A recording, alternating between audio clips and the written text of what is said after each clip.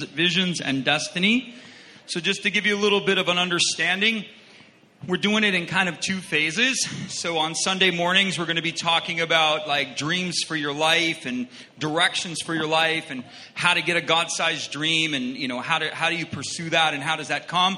And then in the afternoon, particularly this afternoon at 3:30, and then next week, we're going to talk about supernatural dreams. And you say, well, what's that all about? Those are those dreams, you know, where you're sitting on the side of the road and you see an elephant waving at a pink car and you're like, what does that mean? You know, those dreams that are crazy to you, or those dreams that are like a story.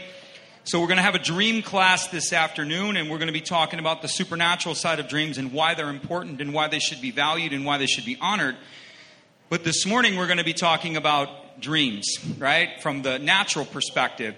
And when you have a dream, and everybody has a dream in their heart, right? We have this dream. You see yourself, it's like you're there, and man, I just see myself just doing this thing, or I've always had a dream to be that, or I've always had a dream to do that. And what a dream is it's an image of your destiny. It's an image of your purpose, and it's a summons to become someone that you were created to be. You were created on purpose with a purpose, and God has created you in a unique way, and He has created you to accomplish something significant or something worthwhile in the earth. And you all want it, right? Nobody wants to say, hey, I just want to waste my life and, you know, throw 20 years down the drain. Nobody wants to do that. And the other side of this call is that you're created to dream. And one of the things we're going to be talking about in the class is that we dream because God created us to dream. We have visions because God's created us to have visions. And there's actually, the Greeks would call it a state of being. So they would call it like being able to see while seeing. Anybody know what I'm talking about? I know you do because you're humans, right? You can see while seeing. You can see. That's what a vision is. You guys are looking at me like, what are you talking about, man? What are you talking about? So that's a state of being able to see. What happens with a dream is you're able to dream while you're asleep. You go into another state of being while you're sleeping. It's a state within a state. That's how the scripture would define it. And so you were created to dream. The reason that we can see while seeing, and the reason that why we can see while sleeping, is because God made us this way. So you have to realize that that's part of your natural makeup. Someone once said this: the graveyard is the richest place on earth. That's right. Everybody say ouch. Right. Because it is here you will find all of the hopes and the dreams that were never fulfilled. All of the books that were never written, the songs that were never sung, the inventions that were never shared, the cures that were never discovered, all because someone was too afraid to take the first step. All because someone wanted to keep the problem the way it was, or never became determined enough to carry out their dream. Reasons why people give up on their dreams. There are reasons. Number one reason why people give up on their dreams or fail to even start is they're afraid of the opinions of other people. It's the number one reason. They're afraid of what people will think of them. You ever see the movie Zohan? I want to cut hair, right? So he wanted to go around and he wanted to cut hair, but he was too afraid of what everybody would think of him, right? So most people, his dream was to be a hair guy, a hairdresser like Paul Mitchell. And so he wanted to do this, but he held himself back for a long time, and he even stopped doing it for a while in the movie. It's a comedy anyway. Is this in the Bible? Somebody tell me where Zohan is in the Bible. So the reason that he stopped doing it is because he was afraid of the opinions of people. A lot of people don't pursue their dreams because they're afraid of what other people will think of them. I want you to say it. It doesn't matter what other people think of me. That's right. The second reason is they allow other people to set the course for their life. They let people tell them who they are. They let circumstances tell them who they are. They let their family tell them who they are. They let all of these other voices determine who they are, and they let all these other voices determine the course of their lives. Another reason that people give up on their dreams is they fail to see immediate success. A lot of people start their dream, and say it with me, there's no such thing as immediate success. Right? This generation, particularly with the youth and my son and even my daughter's generation, we live in a world where, like, if you're not a millionaire by 30, you've failed. That's how these kids feel. It doesn't work like that, right? It just doesn't. Life is not that way, and so people pursue their dreams. But if they don't see immediate success, people give up. There's no such thing as immediate success. Success comes to those who learn from their mistakes, yet they keep going. Another reason people give up on their dreams is they lack persistence. When the going gets tough, they give up because they don't understand that the road is hard and the road is long. Dreams require a lifestyle over a lifetime. That's how it's required. That's how we develop even as believers, is through a lifestyle over a lifetime.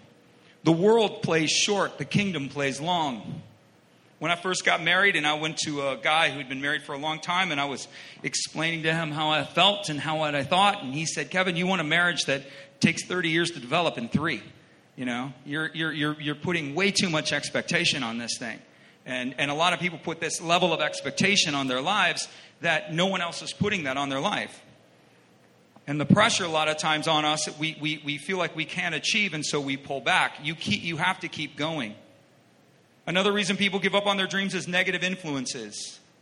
The environment that they find themselves in.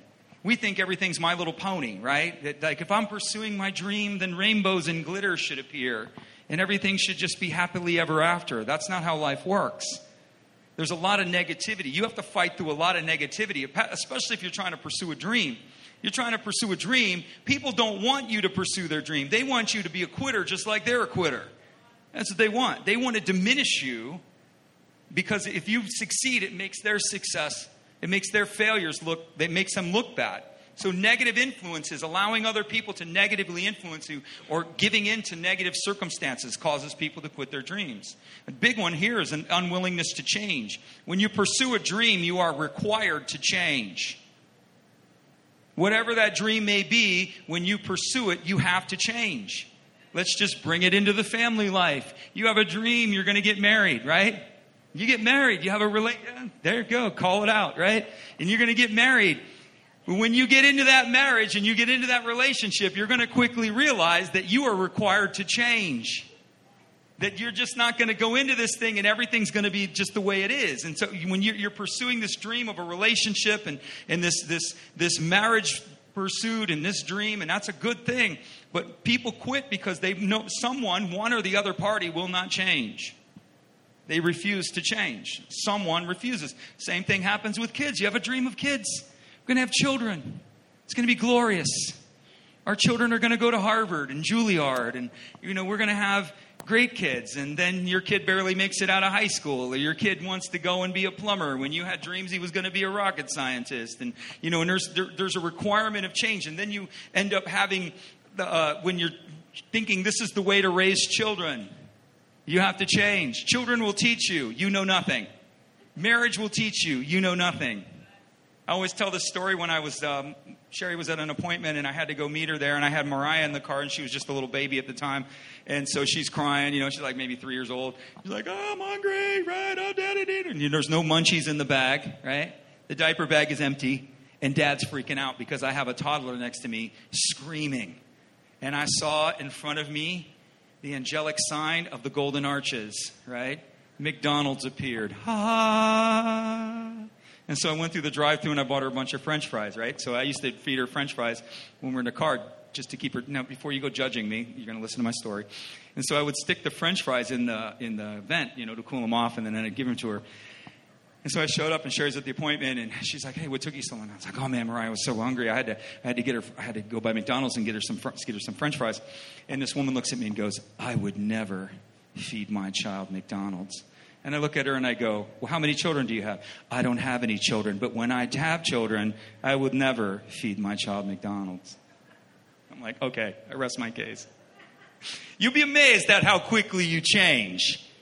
You'd be amazed. My child is going to have nothing but organic. I'm going to peel the apples by hand every day. Yeah? You're going to be in a circumstance, in a situation where that child's not going to cooperate. And you're going to have to look at that kid and go, "Now, little Timmy, I need you to stay calm until mommy gets home and peels the apples for you." That kid's not going to listen to you. You're going to have this shrieking child stuck in traffic. That's my favorite too. You're stuck in traffic and the kid is losing it. Do I have any parents in the room? It's like, come on. It's like we've all been there. Your dreams of what that was going to look like are suddenly forced to shift. And so you have to shift in order to pursue your dreams. People that don't believe in themselves. This is a huge one. They don't believe in themselves. I just gave a word to a little girl in the back, and I told her, I said, you're very good and you're very competent and you're very strong at something, but you feel that if you shine, you make others look bad. And I told her, I said, I feel like the Lord is telling you that in your shining, you're not making others look bad, but you're giving other people an opportunity to rise to your level. And a lot of people, they don't believe in themselves, or they suppress their strengths, or they have a false identity of themselves, and that actually causes them. They don't want to make other people look bad, whatever it may be, but they have this false belief system about themselves, and it causes them to give up. Or they fail to establish clear goals. So this series we're going to talk about today, we're going to talk about setting a personal foundation. In other words, dealing with you. Next week, we're going to talk about why you need a God-sized dream. Then we'll talk about the third week, we're going to talk about how you get it and how you pursue it. And then if I don't cover this section in the other parts of this, we're going to talk about getting back your dream. But today, we're going to talk about the foundation, a personal foundation. I want you to say this. If God can use Jacob, he can use me. Jacob's been a study of mine for a lot of years, and every time I go back to Jacob, I always learn something new. And so I've been looking at Jacob over the years, and Jacob was a guy who had some serious issues. Jacob was a twin. He was born a twin. He had a brother named Esau. And we're going to pick up the story where Jacob first encounters the Lord. He has a personal encounter with Jesus. If you want to fulfill your life and you want a destiny or a dream or you want any kind of drawing, I want you to say this. I want you to say, I need a living encounter with Jesus. That's right. And so Jacob's on the run. Jacob had deceived his father and he'd stolen from his brother. And his older brother wants to kill him now. Okay? So he's on the run. What's really going on is his father has realized the deception, but his mother comes to Isaac and says, I need you to send Jacob away to the other country. And all the moms in the room are going to appreciate this. And Jacob's like, well, why do you want him to go back to your homeland? And she says to him, I told Sherry, we need to pray this. She said, if my son marries a woman of the Hittites, my life will have no value. I cannot live if my son marries this godless woman or any of these godless women. That's what she's saying. Moms, you need to have that prayer. If my son marries a Hittite, my life will have no value. So you send him where you need to send him. You cross paths with whoever you need to cross paths with him. But he should not, I do not want my child marrying a godless person. And so Jacob's like, sounds good to me. So sends him off to Rachel. Sends him, Isaac married Rachel, Rebecca. Rebecca. Sorry. Abraham, Isaac, and Jacob. Sarah. She sends him home to her homeland. And so he's off in his homeland. And so Jacob is now traveling alone, going back to his ancestral homeland of his mother to go and, God willing, find a wife. And so Jacob did everything his way. So Jacob was a manipulative person, and through his whole life, he had always worked things to his advantage. And Jacob would manipulate other people in order to get his way. This is the hallmark of Jacob's life. He's the first Frank Sinatra. Right? I did it my way. So he's the first guy that ever sang that song. He lived a life that was totally self-willed. He used other people to gain his advantage. And he has an encounter with Jesus. And God is saying to him in this encounter, Jacob, I have bigger plans for you. This is the beauty of who the Lord is. Even in your stupidity, he will meet you. Even in your arrogance, he will meet you. Even in your foolishness and the bad choices of your life, and even when you're running from something, the Lord will meet you. And you know what his word is for you? He always has something bigger for you. You can settle, but Jesus never settles. This is what you need to know about the Lord. The only person that settles is you. He never settles. The Lord is moving. Always moving you forward. The only time there's any kind of settlement is because you want it or you refuse to take the next step with him. And so he encounters the Lord, and he encounters him in a dream. I mean, how beautiful is that? Jacob's running, Jacob's hiding, Jacob's got all this junk going on in his life, and the Lord shows up. He says, I've got a dream for you, Jacob. I've got a plan for you. Don't you want that? Why would you avoid the Lord, man? Say, I've screwed up. I did this. I've done that. Doesn't matter. God's got a dream for you. It says, when Jacob reached a certain place, this is Genesis 28. And not only is this a physical place, but Jacob reached a certain place, I believe, emotionally. And I believe Jacob reached a certain place spiritually where he was now open to hear from the Lord. Nowhere in the scripture does God give us any indication that he had encountered Jacob up until this point. And God had to wait until Jacob reached a certain point. It wasn't that God didn't want to speak to Jacob. It's that Jacob was not at the certain place. He was not at the place where he could hear. Anybody know what I'm talking about? There are many times, even when you look back on your life and even before you came to Christ, you can see how Jesus was trying to reach you, but you weren't there. You weren't ready. You didn't want it. And so here's Jacob, and he reaches a certain place, not just physically, but he's at a certain place spiritually and emotionally. And he stops because the sun is setting. And he finds a stone, and he creates a pillow, and he lays down and goes to sleep. And God, everybody say it with me, and God gave him a dream. God gave him a dream, right? What a beautiful thing. In which he saw a stairway going from heaven to earth, and earth to heaven. And angels were going up and down the stairwell. And at the top of the stairwell was the Lord. And he said to him, I am the God of your grandfather Abraham, and of your father Isaac. And I'm going to give you and your descendants the land upon which you are sleeping. And your descendants will spread around the whole world. And all of the peoples of the earth are going to be blessed by your future generations. And you know what the greatest promise of all? I'm about to give it to you. I will be with you.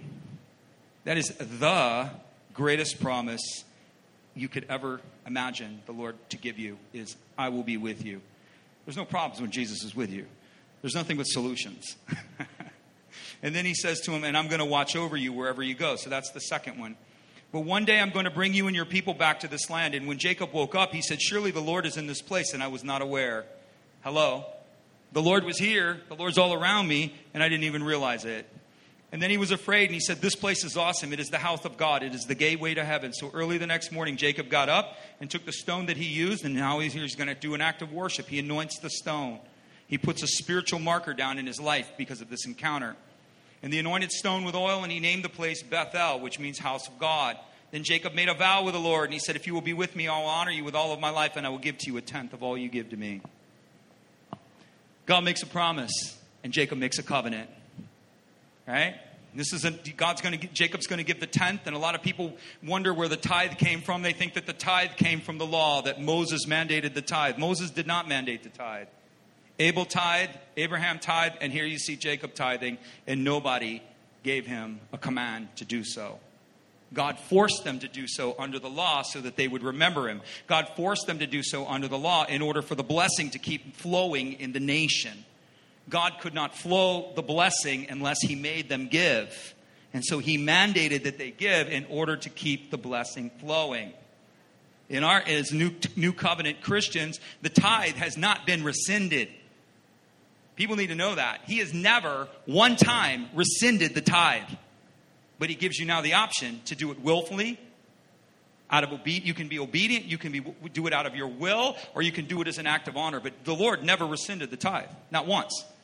You see him in Matthew. He said, you should tithe, but stop neglecting the weightier matters as well, which is mercy and justice. Jesus affirms the tithe. He never withdrew it. And so for those Christians that believe that God has withdrawn the tithe, you don't know what you're talking about. And I would say to you, who told you that? Your Bible doesn't tell you that. You believe something that's not true. You believe something that God never did or ever said. And so Jacob makes a covenant with God. God says, I'm going to bless you. I'm going to be with you. And he says, I'm going to give you 1/10. I had a guy here. There's a couple guys in church, and they're business guys, and they've seen blessing. You know, they come to me and ask me, how do I get the blessing of heaven? I'm like, real easy. Tithe from your personal and tithe from your business. You want God to bless your business? Don't just tithe from your income. Begin to tell your business to tithe. My business is tithing too. We're giving money out of that. And I said, then God's going to move over it. And he's like, well, I've been doing that for the last year. This guy's telling me. And he's like, but I just can't. I'm starting to see the success with it. But he goes, I really want to go to these really high levels. I said, if you want to go to those high levels, then you need to make a covenant with God. And people go, well, I'm already in covenant with God. Duh. God's a covenant God, people. He likes to strike deals. He likes to strike bargains. He wants to make an agreement with you always. And I told him, I said, you need to take, he's explaining to me what he's doing. And he's saying, I said, what I would do with your business is I would draw a line across the top of my business. And I would tell the Lord, every dollar above this amount, I'm going to pay the full tithe on everything. So everything's going to have the full tithe. But everything that reaches above this amount, every 3 months, I'm going to withdraw X amount, 3%, 4%, 2%, whatever. But every quarter, I'm going to withdraw a percentage from that income above that level, and I'm going to give it wherever you tell me. I'm going to give it as an offering. So the tithe is an accessory. The tithe is from 0 all the way up. And I'm going to keep tithing as the business rises. But when I hit this mark, every dollar that's above that mark, not only am I tithing above it, but I'm going to give you a percentage of that every quarter. And I said, and watch what he does. And he comes back to me and he goes, I feel like this guy's got nothing. But he's watched God bless him. He got 10 grand now, right? Through what he's been doing. And he's like, and he goes, I go, what's the number? He goes, I feel like God gave me a number. I go, yeah, what's the number? He said, 50 grand. I said, so every dollar above 50 grand, you're going to take it out every quarter? He said, absolutely. I said, watch how fast you get to $50,000. I said, you'll probably be at $50,000 before the end of the year. The issue isn't whether or not you'll get to $50,000. The issue is whether or not you'll be faithful with what he gives you once you get above it. Jesus, the problem, money's not God's problem. Faithfulness is our problem. We make deals with God and we strike covenants with God and we don't fulfill them. That's why the Bible says, fulfill your oaths. Why? Because we shouldn't take oaths. No, this is an entirely different dynamic than taking an oath. It's entirely different. It's entirely different. There's covenants that you can make in your ministry. There's covenants you can make in your lives. There's covenants that you can make with your family. There's covenants you can make in your finances. Jacob's doing it right here. He's striking. They would strike hands. Slap, slap. Right? High five, slap, slap. Whatever. But it would be a covenant. One of the ways a covenant would be made would be the striking of the hands. And he's striking hands with the Lord. I dare you. I dare you. You should put God to the test. And you should tell him, I need X amount. He doesn't care what your baseline is. Your baseline is irrelevant to him. You could tell him, be realistic. That just depends on how fast. Well, if God gives me $10 million, then I'll tithe on top of that. You're an idiot. Seriously? Go back and examine your heart. Is that really what you want? That tells me you're greedy. That tells me you only want something from him and you're not interested in communing with him. That's a ridiculous amount of money. Give him something reasonable that he can work with, that he can measure you to, and work off of that. I'm telling you, you're going to see it. You'll see it. You see it? We've had that happen a couple of times. Had another guy tell me the same thing. I told him, do this. And you know what happened? He's like, I can't believe it. I go, I can believe it. Our biggest problem, we let the devil rob us financially because we refuse faithfulness. We let the devil rob us because we refuse covenant. We refuse to go higher. We refuse to press into who and what we are. That's another thing. In the middle of his stupidity, Jesus meets him. Aren't you glad? Jesus, he was in a certain place. So he was in the mountains of Moriah, which is actually where the temple would be built. So Jacob was in a certain place. He was in the mountains of Moriah, which is where Jerusalem would be. Ultimately, the temple would be. So yes, he was in a prophetic place, but he was also in a state where he could hear. He sees a ladder. What is the ladder telling him? A staircase from earth to heaven. What God is telling him is you have access. What's happening here with Jacob, and this is what happens with a lot of Christians, Jacob's issue, and it was his issue his whole life, is that he had false perceptions.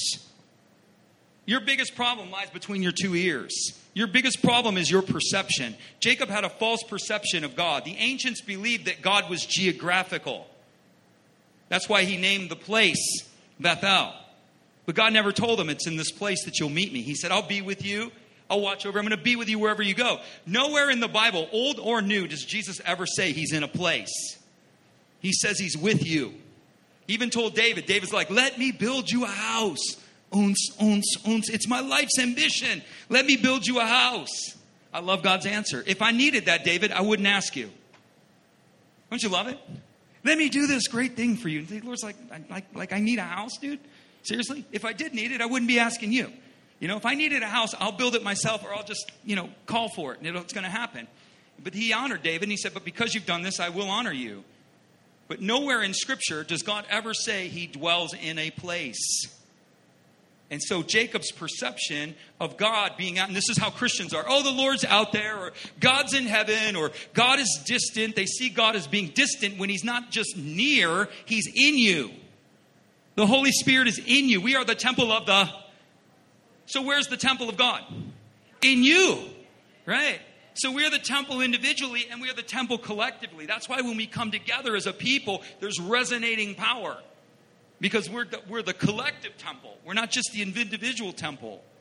And so Jacob's problem was he couldn't understand. And the ancients, all of the prophets had the same problem. They couldn't see and understand. Jesus clarified that. He walked with them. I am with you. I am Emmanuel. I am God with you. Right? That stuff didn't happen in the New Testament. That was something that was relevant in the Old. They just couldn't see it. He tells him, shows him you have access. He says you have a promise. He says I'm going to be with you. And you know what he tells him? Ready? In the middle of Jacob's idiocy, God says I'm going to do something significant with your life. Can you imagine?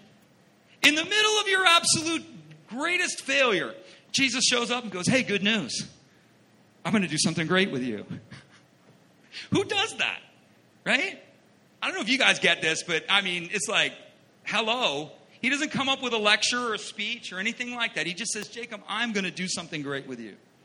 I'm going to do something significant with you.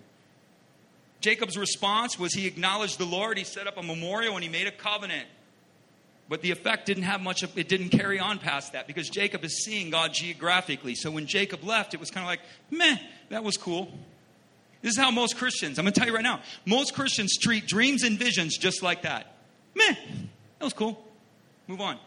We do school of the prophetic. We prophesy here. We give prophetic word to people, and this is what people do. Well, that was cool. Yep. All right. It was cool. They move on. They do nothing with the word. They do nothing with the dream. They do nothing with the vision. And like Jacob, they go off and do their own thing, not realizing that that's a catapult into your future. Jacob should have said, wait a second, the Lord is with me? The Lord is watching over me? This land is my destiny? Well, what do I need to do? And Christians think that God's going to do it all for you. He's going to do nothing for you. He'll do it with you. Salvation doesn't come where Jesus has done it for me. He doesn't do anything. It's already done for me, just like your inheritance and your blessing. But none of that is active until you do something. People do not become born again until they give their life to Christ. The world is not saved. They're not. Jesus has paid the price for the whole world, but the world is not saved. They must repent and come to Christ. They must turn their hearts and give their lives away. So he's not going to do it for them. He's going to do it with them. It's the same thing with your dreams and destinies. God gives you dreams, gives you visions, gives you destinies. We are dreamers by nature. Acts chapter 2. Can I get a witness? What is the first proclamation over the church that is newly born? You shall prophesy and you shall dream dreams and see visions. Who gets to do that? All y'all. Not the pastors, not the ministry cast, none of that. Every person will prophesy. Those who are near, those who are far off. Every person will dream dreams and see visions. It's an inheritance. It's given to you. And so this dream and this vision had little to no effect upon Jacob. And you know what Jacob does? Ready? This is going to help you. Because the dream and the vision had no effect on Jacob, it cost him 20 years of his life. 20 years of his life because he would not engage the vision that God gave him. He goes and gets married. He goes and binds himself to a man of the land for 7 years. The man tricks him. So he binds himself to the man for another 7 years because he's interested in the daughters. And so he got tricked the first time. So he goes for another 7 years. So 14 years of his life, he made a covenant with a foreigner that he was never told to make. There's nowhere in the scripture where it says he consulted God. If you have a dream and a vision and a destiny over your life and a proclamation, before you go joining yourself to anything, you need to ask the Lord, is this what you want me to do? Is this a good idea? Well, God just allowed it. So it was in God's sovereign will that God allowed Jacob to join himself to Laban for 7 years. Read that. Show me where that is. No such thing. That's a myth. Jacob refused to engage his identity, and he refused to engage the destiny that was over his life, and he made natural decisions that had supernatural consequences. That's a fact. And he not only did it for 7 years, then another 7. The Bible says he lingered for another 6. After he had fulfilled his contract, he still lingered for another 6 years. And so God had to kick him in the pants. He has a second dream. He goes into business with his father-in-law. Did the Lord tell him to do that? No. Laban was a godless man. Would you stay in business with somebody who's robbing you blind? If you're in business and you're in your salon and your partner is robbing you blind, would you stay in business with that person for 20 years? Is anybody here that would do that? Jacob did it. He did it. He has a second dream, and you know what the second dream is? So this is again. Sometimes you need dreams to kick you in the pants. Jacob was laying on the ground for 20 years doing nothing. And he has a second dream. And you know what the second dream was? Ready? It's hilarious. Your father-in-law, Laban, is ripping you off. He needed a dream to tell him that because he was so blind to the reality of his circumstances. Laban had changed his wages 10 times. And it didn't occur to him, and he had changed and shifted the agreement with him over and over again. He kept changing terms with him. And it didn't occur to Jacob at all that this guy's dishonest. He just kept going with the flow. Must be God's will. Laban is deceiving you. He's taking advantage of you. It's time to go. And so God had to give Jacob another dream to wake him out of his slumber. Sometimes you guys need visions and you need dreams to catalyze you and to catapult you out of a circumstance that you have grown comfortable with. Just a thought. But so God gives him instruction. But here again, what Jacob should have done is go, well, how would you like me to do this, Lord? How would you like me to leave? He doesn't. Here's Jacob. You can see this repeatedly with Jacob, is he did not inquire of the Lord. Repeatedly. God gives him instructions and he doesn't go how. He doesn't go when. He doesn't go where. You know, God puts a destiny over his life and he goes and lives his own way and binds himself and loses it, and it costs him 20 years of his life because of his foolishness. How much more time do you got to spend on this stuff without inquiring of God? We get involved in things that we're not supposed to be involved in. We make agreements with people we're not supposed to make agreements with. We make bondages with people we're not. And then worst of all, even if those covenants are fulfilled, we linger. We linger. He lingered for 6 years. Still getting robbed. Father-in-law's just robbing him blind. So he leaves Laban, but he leaves Laban without confrontation. Jacob had a problem with confrontation, so Jacob just packs up everything in the middle of the night and bails. Right? So you can see Jacob's problem. Jacob didn't like, most of us don't like confrontation. There are people who love confrontation, and there are people who would rather go to the dentist and have their teeth pulled than have a confrontation. Right? And you know that's like somebody needs to tell him that. And when the guy goes, hey, that's me, I'll tell him. Don't worry about it. I'm going to let him know. That's usually not the guy that needs to confront or the woman that needs to confront. The person that needs to confront is the one that's reluctant because they often tend to be more tempered unless there's something that's just got to be said cold. All right? It's got to be said cold, ham sandwich, cold, straight up. Here it is. This is what time it is. It's like, well, who's going to say this direct? Well, I don't know who likes to. I'll tell him. I'll tell him right now. That's people who like confrontation. Most of us don't like confrontation. Most people don't like confrontation. The people that do or have no problem with it are rare. They're much rarer, but they're necessary. And so he leaves by avoiding confrontation. Jacob carried her father's idols with him. So Laban was an idolater. Ready? This is another thing that's going to keep you from your dreams. When you carry the idolatry of your ancestors, she stole her father's gods. Household gods. They would have idols and they would worship. And Rachel stole them. So Rachel's carrying idolatry of her ancestors into this dream. And of all of the things Laban wanted back, or of all of the things Laban was angry about, he was angry about that. Where are my household gods? Shows you what kind of guy this guy was. Right? Jacob got involved in things and he never stood up for himself. Jacob begins to move into the dream that God has called him to. So Laban, he resolves the issue with Laban. Laban comes to confront him. And the Bible says that Laban was intent on harm. And the Bible says that Laban had a dream. And the Lord told Laban in a dream, do him no harm. He was going to harm Jacob. And the Lord showed up and said, don't you dare. Don't you be neutral. He said, neither speak good of him nor speak evil, but do him no harm. And so Laban basically says, there's nothing I can do about you leaving, Jacob. You've taken everything. And Jacob tells him, hey, look, you were blessed while I was there. It's time for me to move on. He should have had that conversation back in the land, but he didn't. And Laban's like, where's my gods? Nobody knows where his gods are. And the prophet would say, have them call out to you. Aren't they gods? Your gods speak, don't they? That's what he used to tell the children of Israel when they would worship gods. Have them answer you. Aren't they gods? Aren't they idols? Have them call out. So she's carrying all this stuff forward. Jacob begins to move into the dream. So he's going back to the land. The Lord told him, go back to the place where I promised you. Go back to the place of the dream. I want you to go back there. These 20 years you've wasted. Now it's time to recover what you've lost. Aren't you glad? And he has news that his brother's coming. Happy day. Hey, man, your brother's coming, and he's got 400 armed men with him. Which brother? The brother that wants to kill me? Yes, that brother. The brother that wanted to kill you 20 years ago. And so Jacob has a meltdown. Esau is now coming. And so he has to reach a crisis. Anytime you have a dream, say this with me. Dreams are not possible without crisis.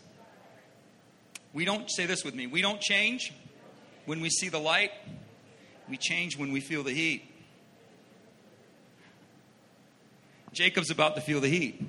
He's avoiding. He wants to avoid a circumstance that is a direct obstacle to the future that God has for him. He has to deal with this. There's no option here. There's no option. He has to deal with this situation. There's never a dream without a crisis. Jacob has to reconcile the deeds of his past. A lot of people are withheld from their dreams because they have failed to reconcile the issues of their past. They failed to reconcile the habits. Most people are too busy holding on to the pains of the past. Because the pain of the past is familiar. And we choose a familiar past over a hopeful unknown future. And that is a fatal mistake. When people cling to the familiarity of a painful past and refuse to let go of the familiarity of a painful past in order to embrace the unknown of a future, a hopeful future, that is fatal. Nothing's going to happen. Most people can't let go.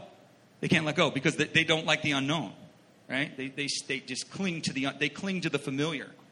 You have to make a choice that I release the painful familiarity of a broken past and I embrace the unknown, hopeful future in Christ.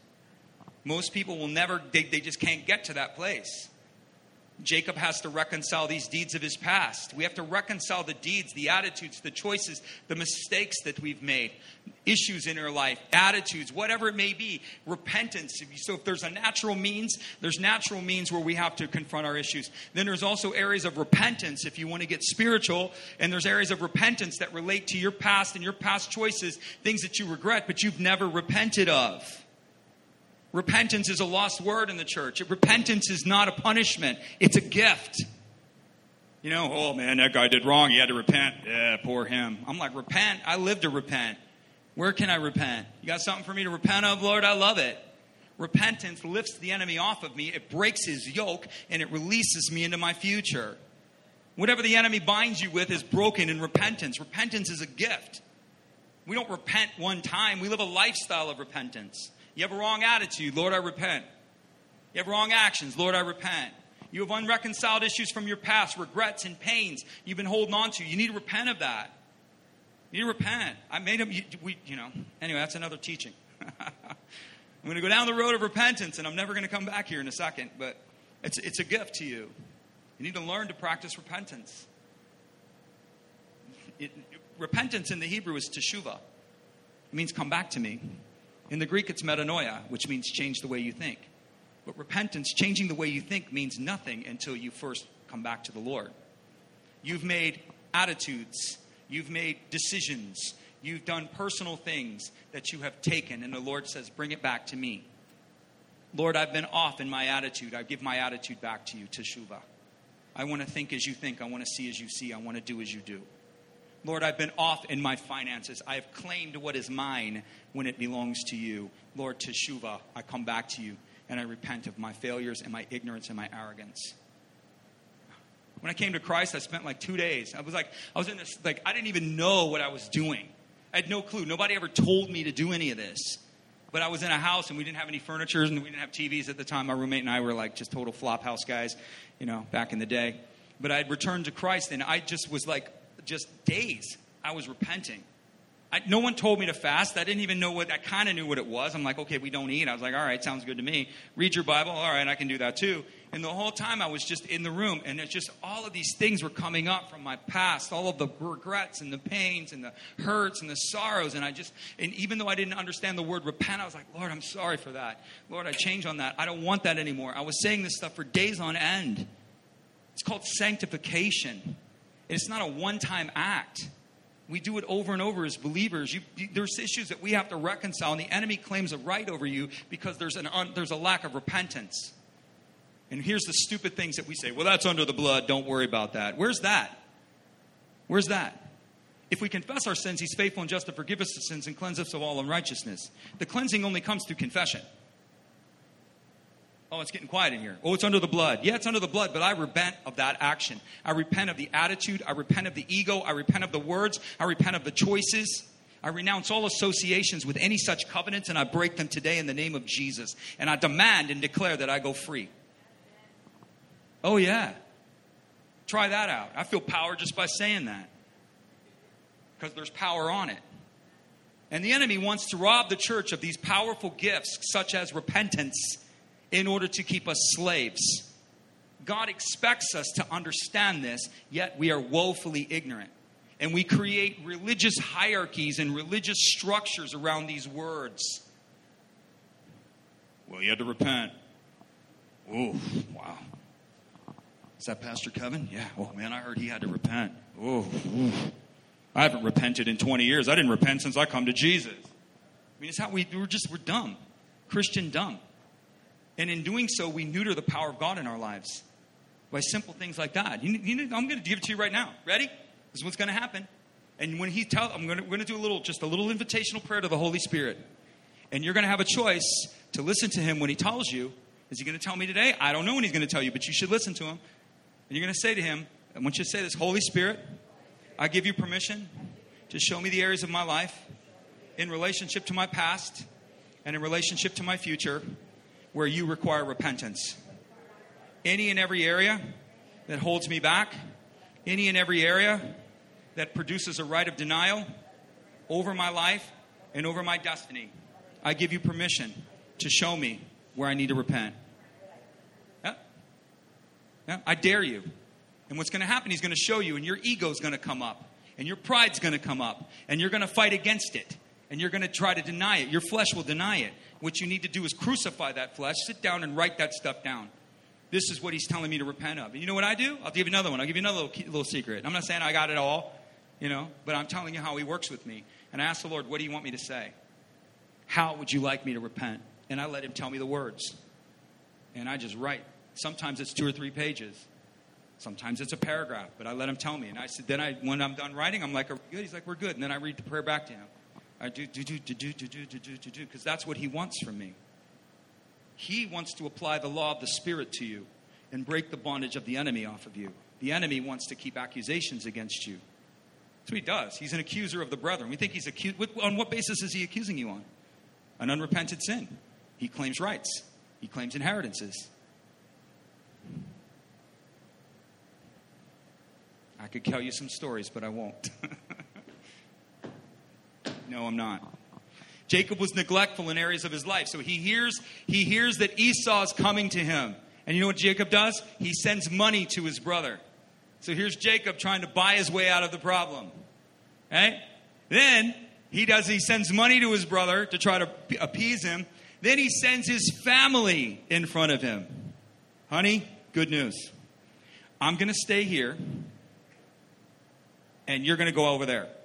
And you're going to wait. My brother's coming. But isn't your brother coming with armed men? Yeah, that's okay. Don't worry about that.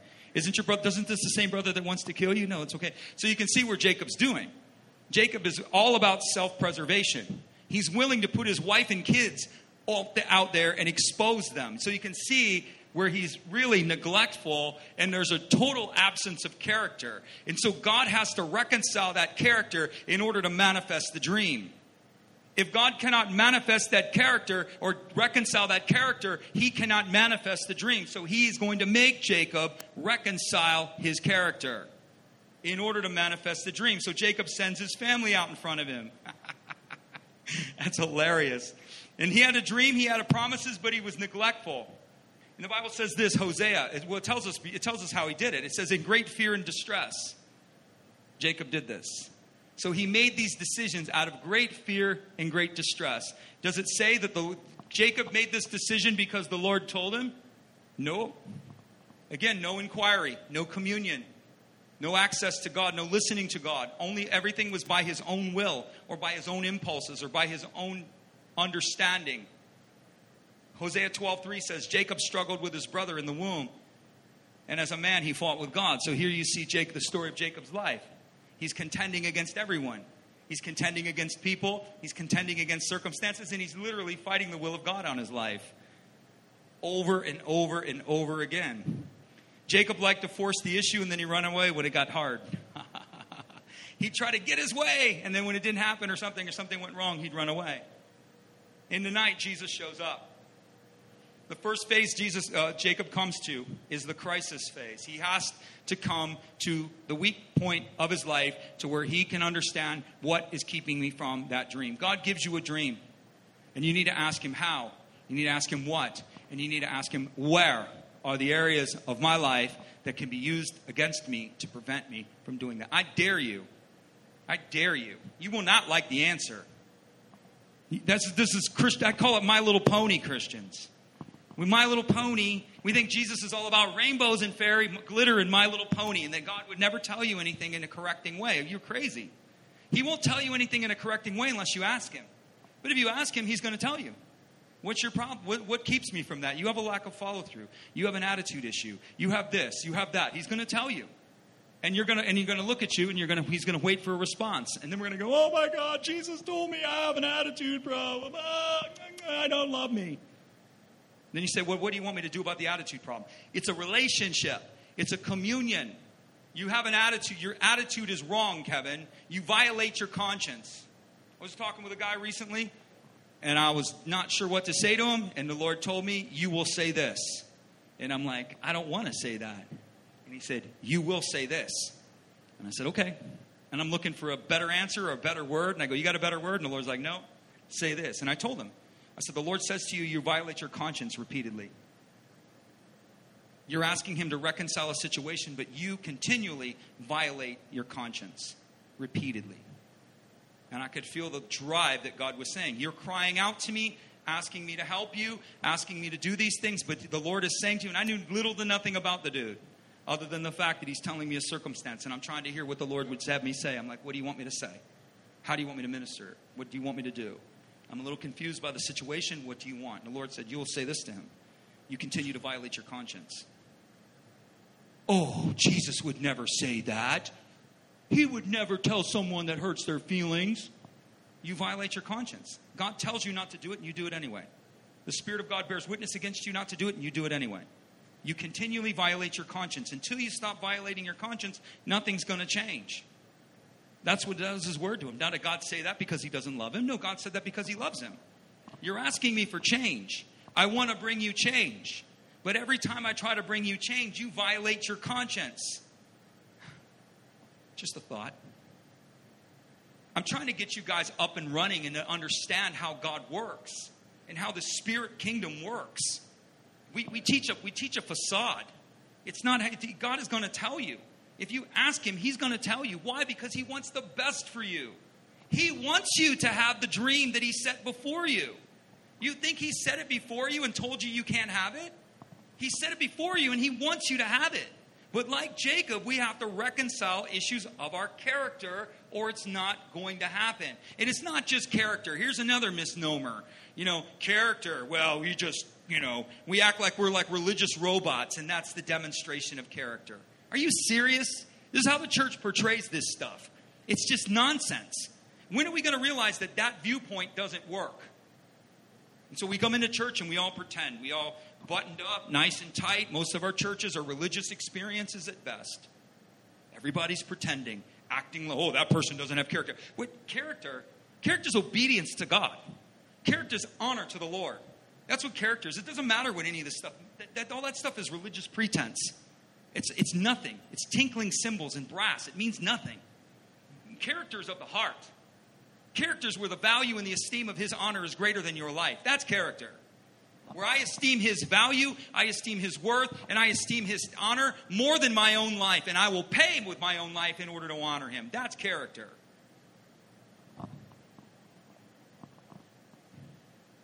So Jesus shows up. Right? So he has to face this moment of crisis. He has to get past this. He's moving into this future. And Jesus shows up. So he sends his wife and kids in front of him. And he starts going, oh, now he's going, oh, God, what do I do? And as soon as he starts saying, oh, God, what do I do? What happens?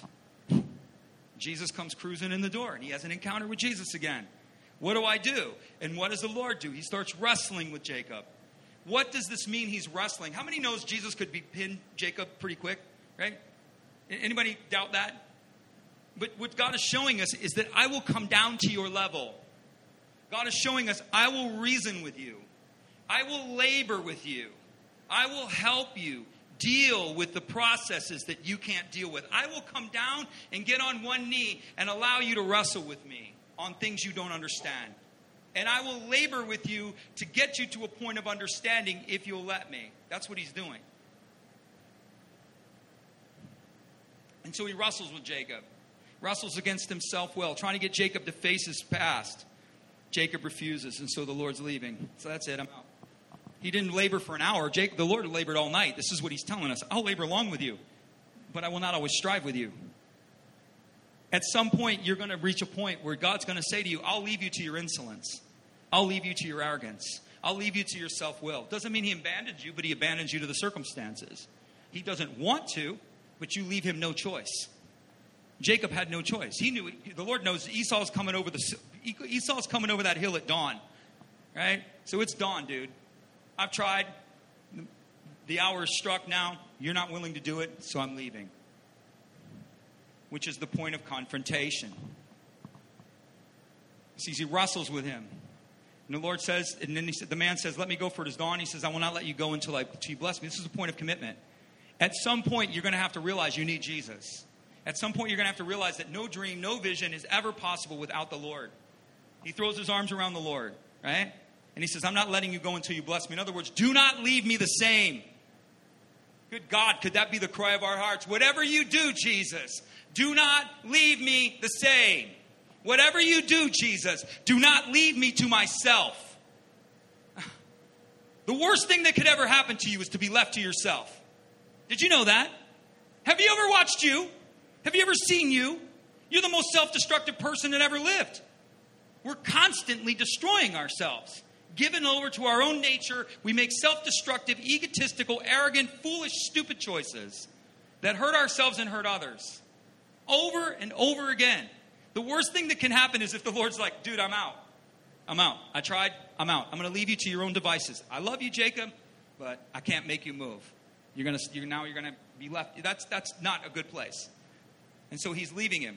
And he says, and Jacob realizes, uh-oh, this is for real. And he throws his arms around. He said, I will not let you go until you bless me. Now, how does he bless him? This is the question, right? He asked the Lord face to face for a blessing. And what is the blessing? Well, A, he commits. B, he makes him confess. Who are you? How have you lived your life, Jacob?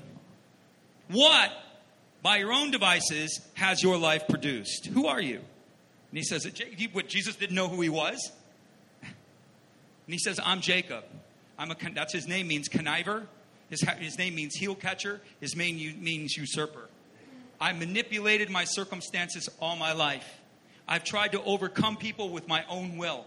I've been foolish. I've been arrogant. I've stolen from others. I have done all of these things. That's who you are. Who are you? He brings him to this point of recognition. And God says to him, okay, that's cool. And he says, here's your problem. You have a twofold problem. This is most people's problems. If we can solve this problem, we're going to go a long way. Twofold problems. False perceptions of God and false perceptions of their identity in Christ. Those are the biggest problems people face. They perceive God to be someone who he is not. They don't know him. It's everywhere. Presumptuous and assumptuous people. Well, it must be God's will. Well, who told you it's God's will? You know, it's all this nonsense that we live with and we deal with. And it creates more problems. The answer is you must rightly understand the Lord. You should tremble. You break the second commandment when you create God in your own image. And you start telling him he's like this and telling him he's like that. Read the book of Job. That's the whole summary of the book of Job. Is a group of guys sitting around pontificating, trying to tell God who he is. And he shows up and he goes, none of you know me. None of you. You speak foolish of me. You act like you know me, and not one of you knows me. He tells us who knew him. Abraham knew him. Said he knew me. Moses knew me.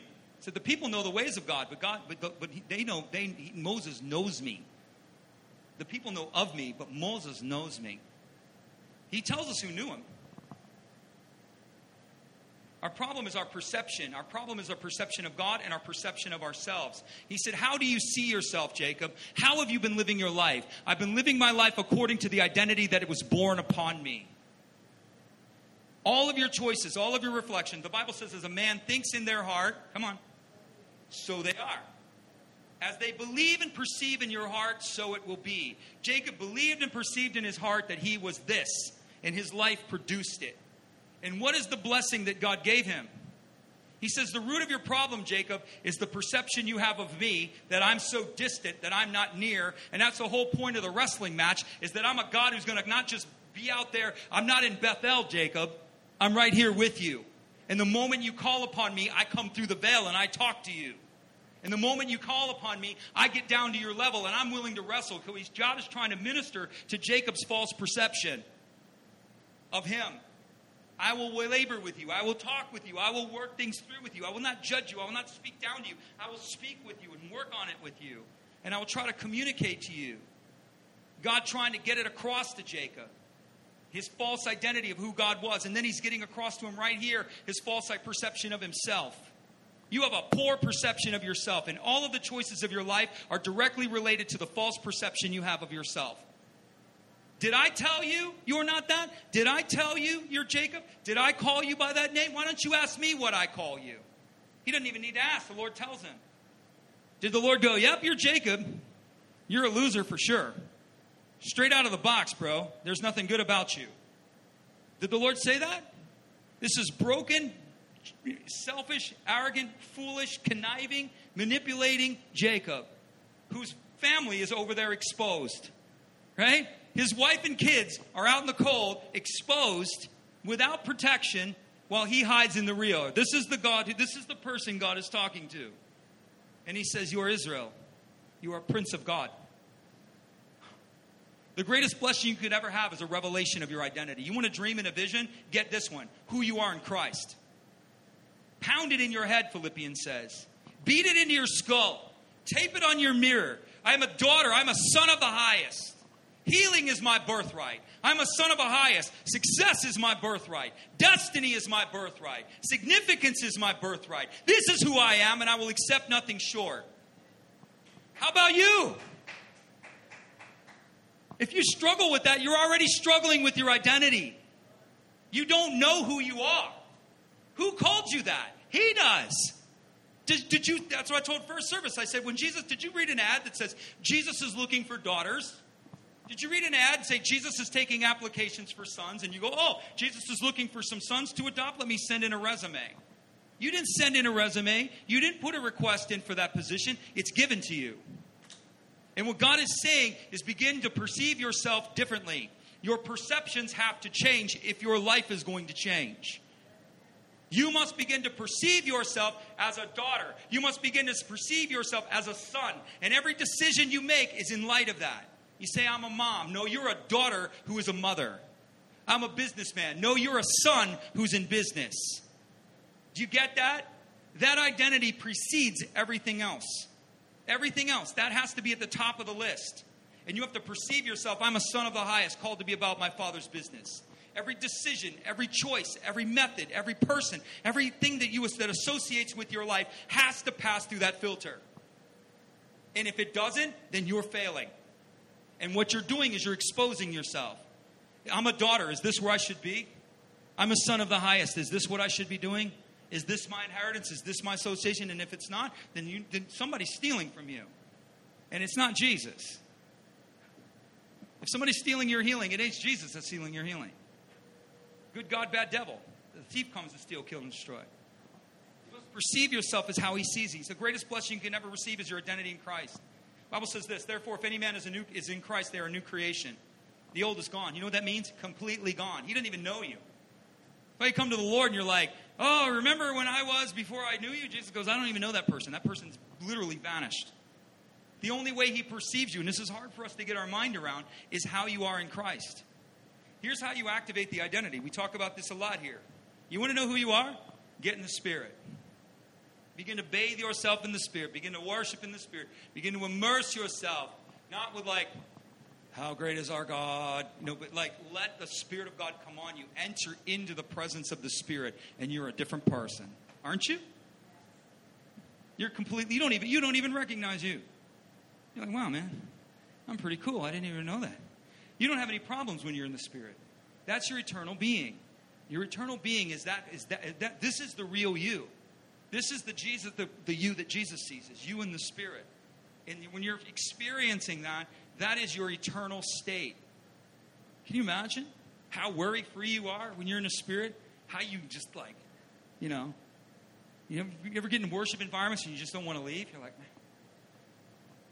I don't want to leave. Why? Because tomorrow's Monday. I just want to stay right here. Because it's eternity. You're in eternity. But when you're out of the Spirit, that's the other you. That's your Jacob, right? Israel, Jacob. Israel, Jacob. I'll give you another one. Simon, Peter. Simon, Peter. That's how God spoke to Israel in the future. Is when they were acting foolish, he called them Jacob, because they became a nation. Whenever Peter acted foolish, God called him Simon.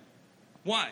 Jesus is like, Simon, you're acting like your old self again, Simon. Do you love me, Simon, son of Jonah? For you even doubt that I love you, Simon, is for you to act in your old nature. For you to even lack perception that I'm for you is for you to act in your old nature. The first dream you need is a revelation of your identity. And then lastly is the conversion phase, when Jacob fully converts to understanding who he is. And where do you see him the next day? And the next day he's out in front of his family. He's no longer hiding. If you read the story, Jacob went from hiding behind his family, his wife and kids, right? And all of his servants and all of his money. Jacob would hide behind all of that. And now he parts the sea of all of these people when he goes and stands by himself with them behind him, and he faces Esau as Esau comes at him. What happened? He had a revelation of who he was. That's what happened. He converted himself into being who he was. He said, well, I don't know what's going to happen, but this is what God is intending me to do. And God told him, you're not going to run anymore. You're not going to run anymore. I'm not going to let you run. You can do it without me, but I'm not letting you run. And so God pushed it into that point, and he had to convert. Jacob got in front of him. He communes. He doesn't know if Esau's going to kill him. Esau comes. Esau sees him. Esau embraces him. There's a restoration between Jacob and Esau in that moment. And Esau says, come home with me. Come back and hang out with me. And Jacob says, no, I want to stay here. Why did he want to stay here? The Bible tells us. He stayed and he built Sukkoths. He built tabernacles for him and his family. He just experienced the revelation. He just experienced an encounter. He just experienced the breakthrough. Jacob's problem was he failed to commune. Remember that? Remember Jacob's problem? He never communed with the Lord. He didn't listen to the Lord. And now all of a sudden, where do you see him after he's converting? He's communing. Sukkot. Feast of booths. It means he's communing with God. He tells his brother, I'm going to stay here for a few days. And I'm going to commune. So you see what happens? Where he went from a non-communer making all these proactive decisions and all this other stuff, a man of action, man of self-will, doing all of these stupid things, he's come to the point where he understands that if I'll listen to God, things will be different. And he starts creating different habits for himself. He converts to the concept that he's a son. He converts not just the son, but a prince. Church has this perceptions we're sinners saved by grace. Where's that? Can you show me that? We're not sinners saved by grace. Such were some of you, Corinthians says, but you've been washed. You know what the Bible calls you? Sons. You know what the Bible calls you? Daughters. You know what the Bible calls you? Royal. You know what the Bible calls you? Priests. You know what the Bible calls you? Holy. You know what the Bible calls you? Nation. That's what he calls you. He calls you an ambassador. Kings and queens unto our God, Revelation says. Not one mention of any of that. We have to perceive ourselves as this. And Jacob began to perceive himself as royal. I'm a prince of God. You're not a prince or a princess of God because the world tells you. You're not a prince or princess of God because mama told you. Mama called him Jacob. Mama called him heel catcher. His ancestry spoke one thing, but his future spoke something else. The question is whose voice will you believe? Will you believe the voice of your ancestry? Will you believe the voice of your culture? Will you believe the voices of everything that everyone else puts upon you? Or will you believe the voice of your Father who calls you what you are? Long before you get there. Princess, I don't look like a princess. Doesn't matter, you are. Prince, I don't look like a prince. Doesn't matter, you are. I tell you what, angels will know that. The angels know what you are. The devil certainly does. The devil plays on the ignorance of the believer because the believer doesn't know who they are. They have no clue. That's another story. The foundation is a willingness to change, a commitment that is backed up, to confess and deal with your junk and to convert and to commune. Deal with your issues. Be willing to change. commit with a commitment that you back up, that I will do this because the Lord has told me. Deal with the barriers and the issues that come before you as you pursue the things that God has for you. And then convert to your true identity and live a life that's in communion on the basis of that identity. Which means involve Jesus in every step of the process. Amen? You believe it? No? You guys are like quiet, like a hush. Those of you that are watching at home, we want to honor you. We want to bless you. And I know that there are people out there that are watching that have never given their life to Jesus. And you're watching this and you're like, oh, I need a dream. I need a vision. I'm going to give you a dream and I want to give you a vision. I want to give you a dream and a vision of your destiny and of your purpose. And one of the reasons why you're watching this, if you've never given your life to Christ, we believe it's a divine appointment that you're actually watching this.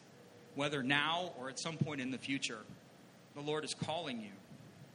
It's the word kaleo. It means summons. The Lord is calling you from where you are to where you need to be. Not everybody is a son and a daughter. The Bible says that if you receive Christ, you are given the power to be a son and a daughter. You're given the ability, the name, the recognition.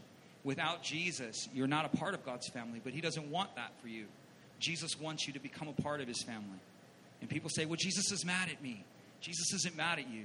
He's mad about you. He says this, if you believe in your heart and confess with your mouth that Jesus Christ is Lord and that he is risen from the dead, the Bible says you'll be saved. What does that mean? It means a lot of things, but one of the things it means in context of what I'm saying is it means you'll be adopted. You'll be adopted as a son, adopted as a daughter. You'll be embraced. You become always wanted, always accepted. You say, well, how do I do it? Well, at Elevate, we pray as a family and we say a simple prayer. And every Christian comes to Christ the same way. Every person that becomes born again, becomes saved, that comes to the Lord, comes the same way. And we come through a prayer, an open heart, and a prayer. The Bible says, believe in your heart and confess with your mouth. So that's what we're going to do. We're going to close this service right here. Don't you turn off that stream. Don't you turn it off. Give yourself another 120 seconds of your life that can change your future, that can change your now, and that will change your eternity. So we're going to pray. And pray with us. All right? We're going to say this prayer. Just open your heart and pray. Dear Jesus, I believe that you are the Savior. And I may not understand this, but I choose to believe it.